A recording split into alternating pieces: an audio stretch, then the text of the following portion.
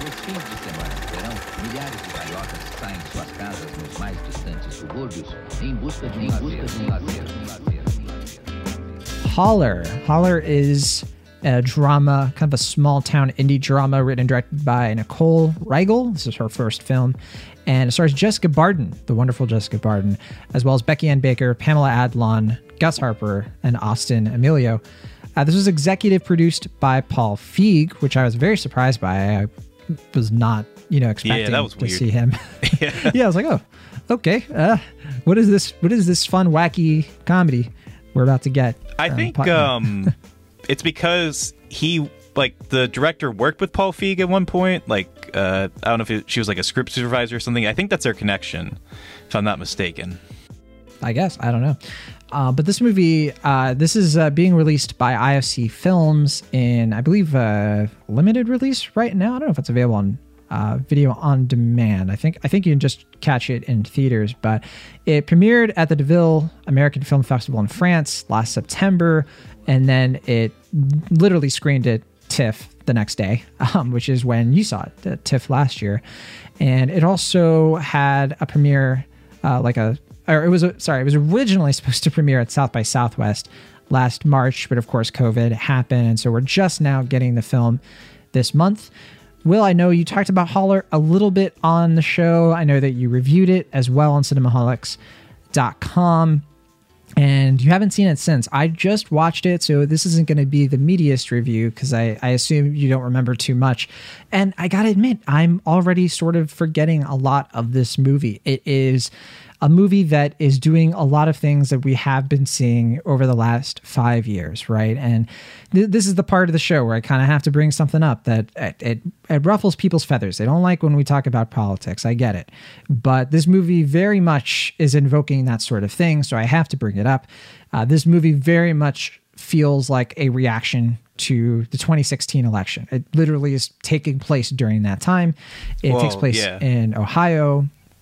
I mean, not only that, there's like a sequence where you hear on the radio Donald Trump, doing that's why, that's how you know, right? So like there, in the background of this movie, there is like the 2016 election, and there is like this I don't know if revisiting, but there's this like sort of using of the fact like the jobs are disappearing in the Rust Belt, in this location especially.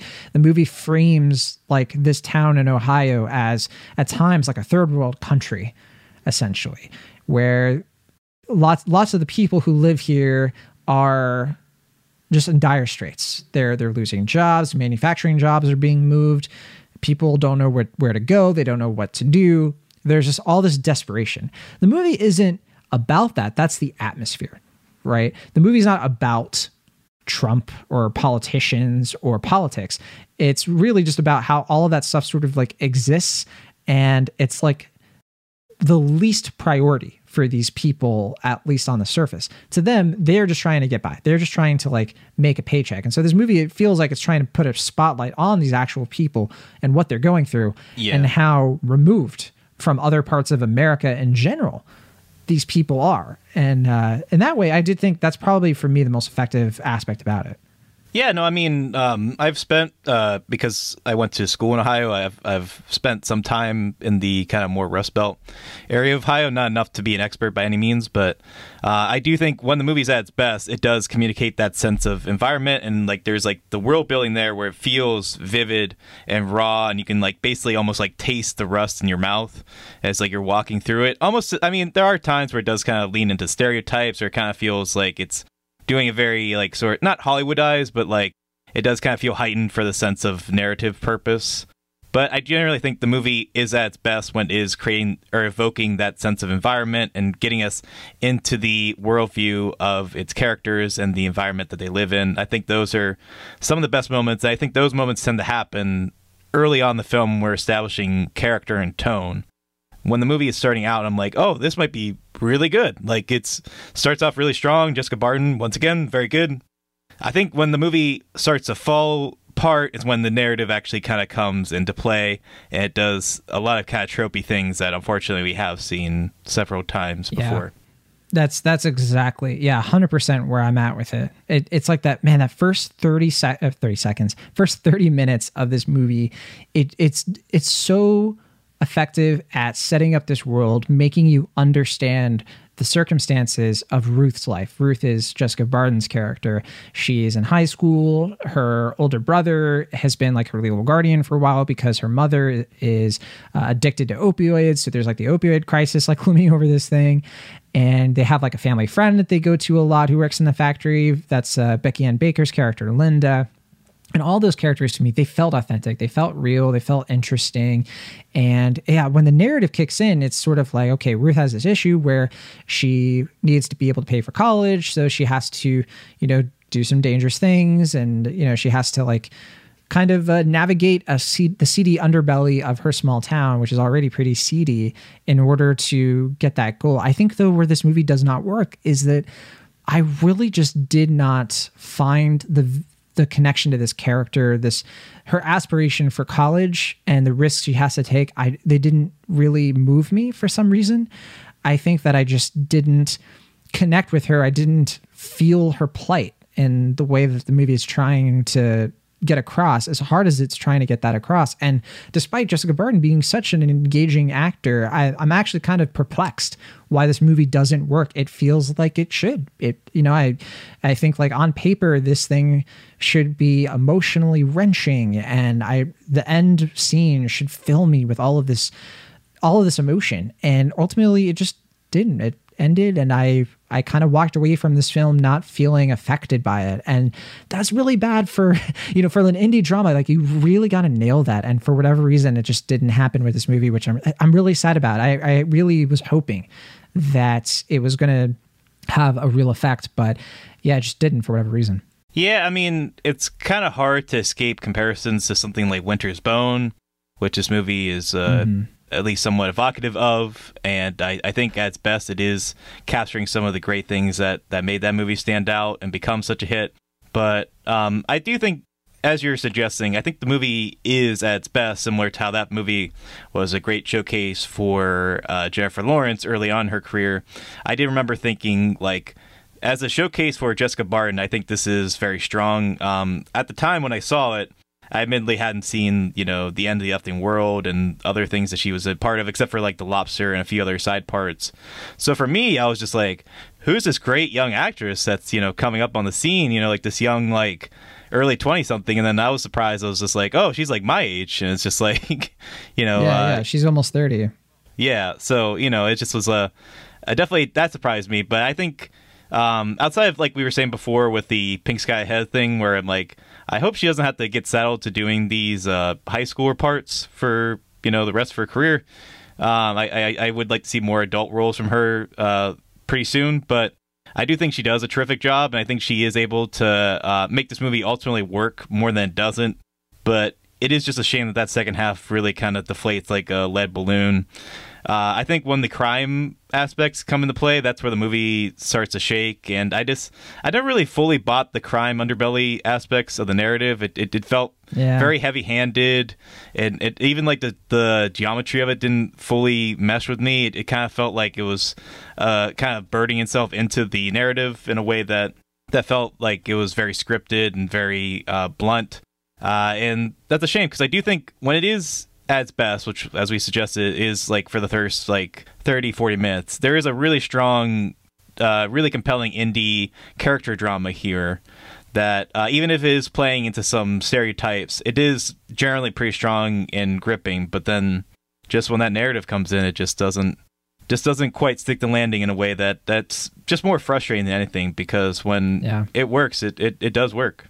Yeah, I mean, it's not for nothing. I mean, these actors are clearly giving it their all. I think Pamela Adlon, she's not in a lot of the film, but when she is, it's like I buy it. Like I don't see her. I see the character, and these are rich characters, in one sense.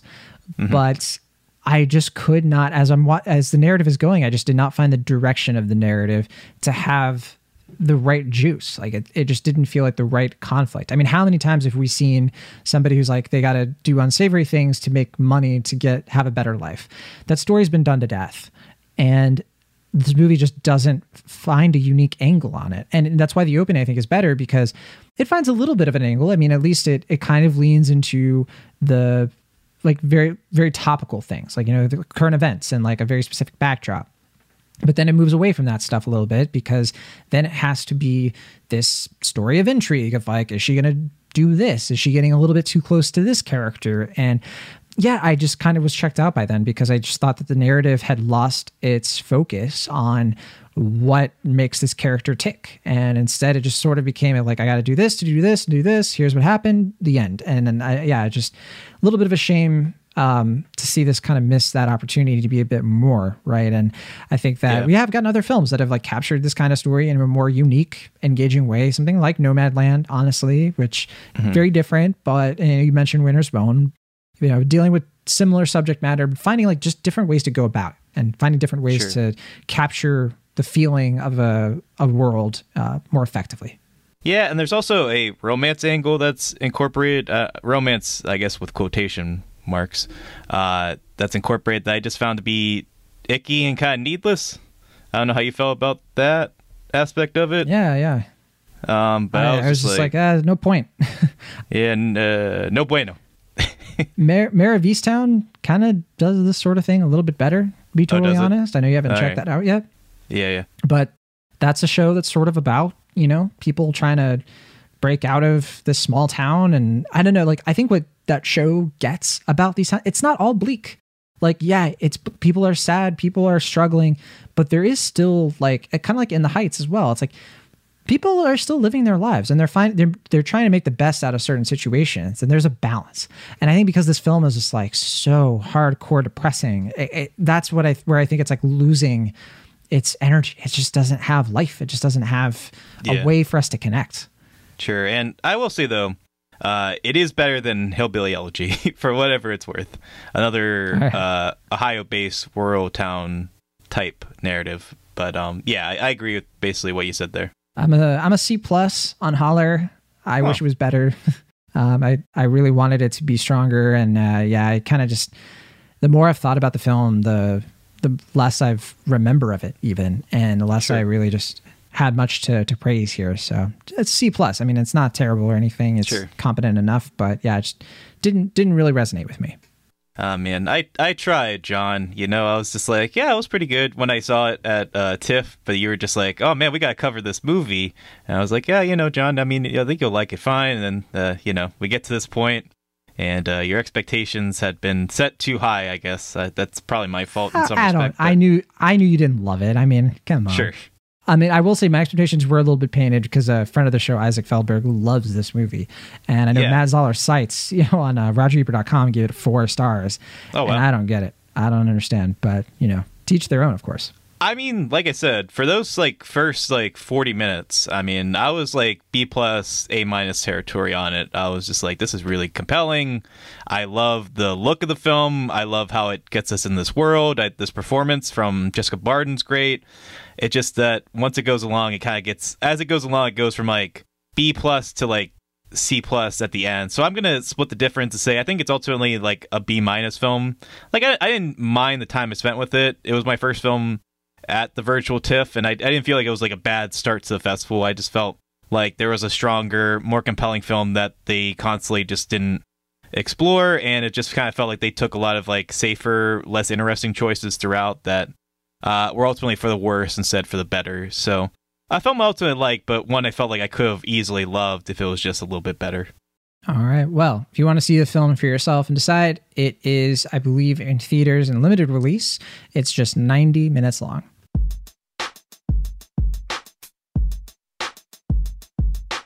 Thank you so much for listening to our show. Be sure to subscribe to Cinemaholics on your favorite podcast app of choice, or find us on YouTube. See you all next time.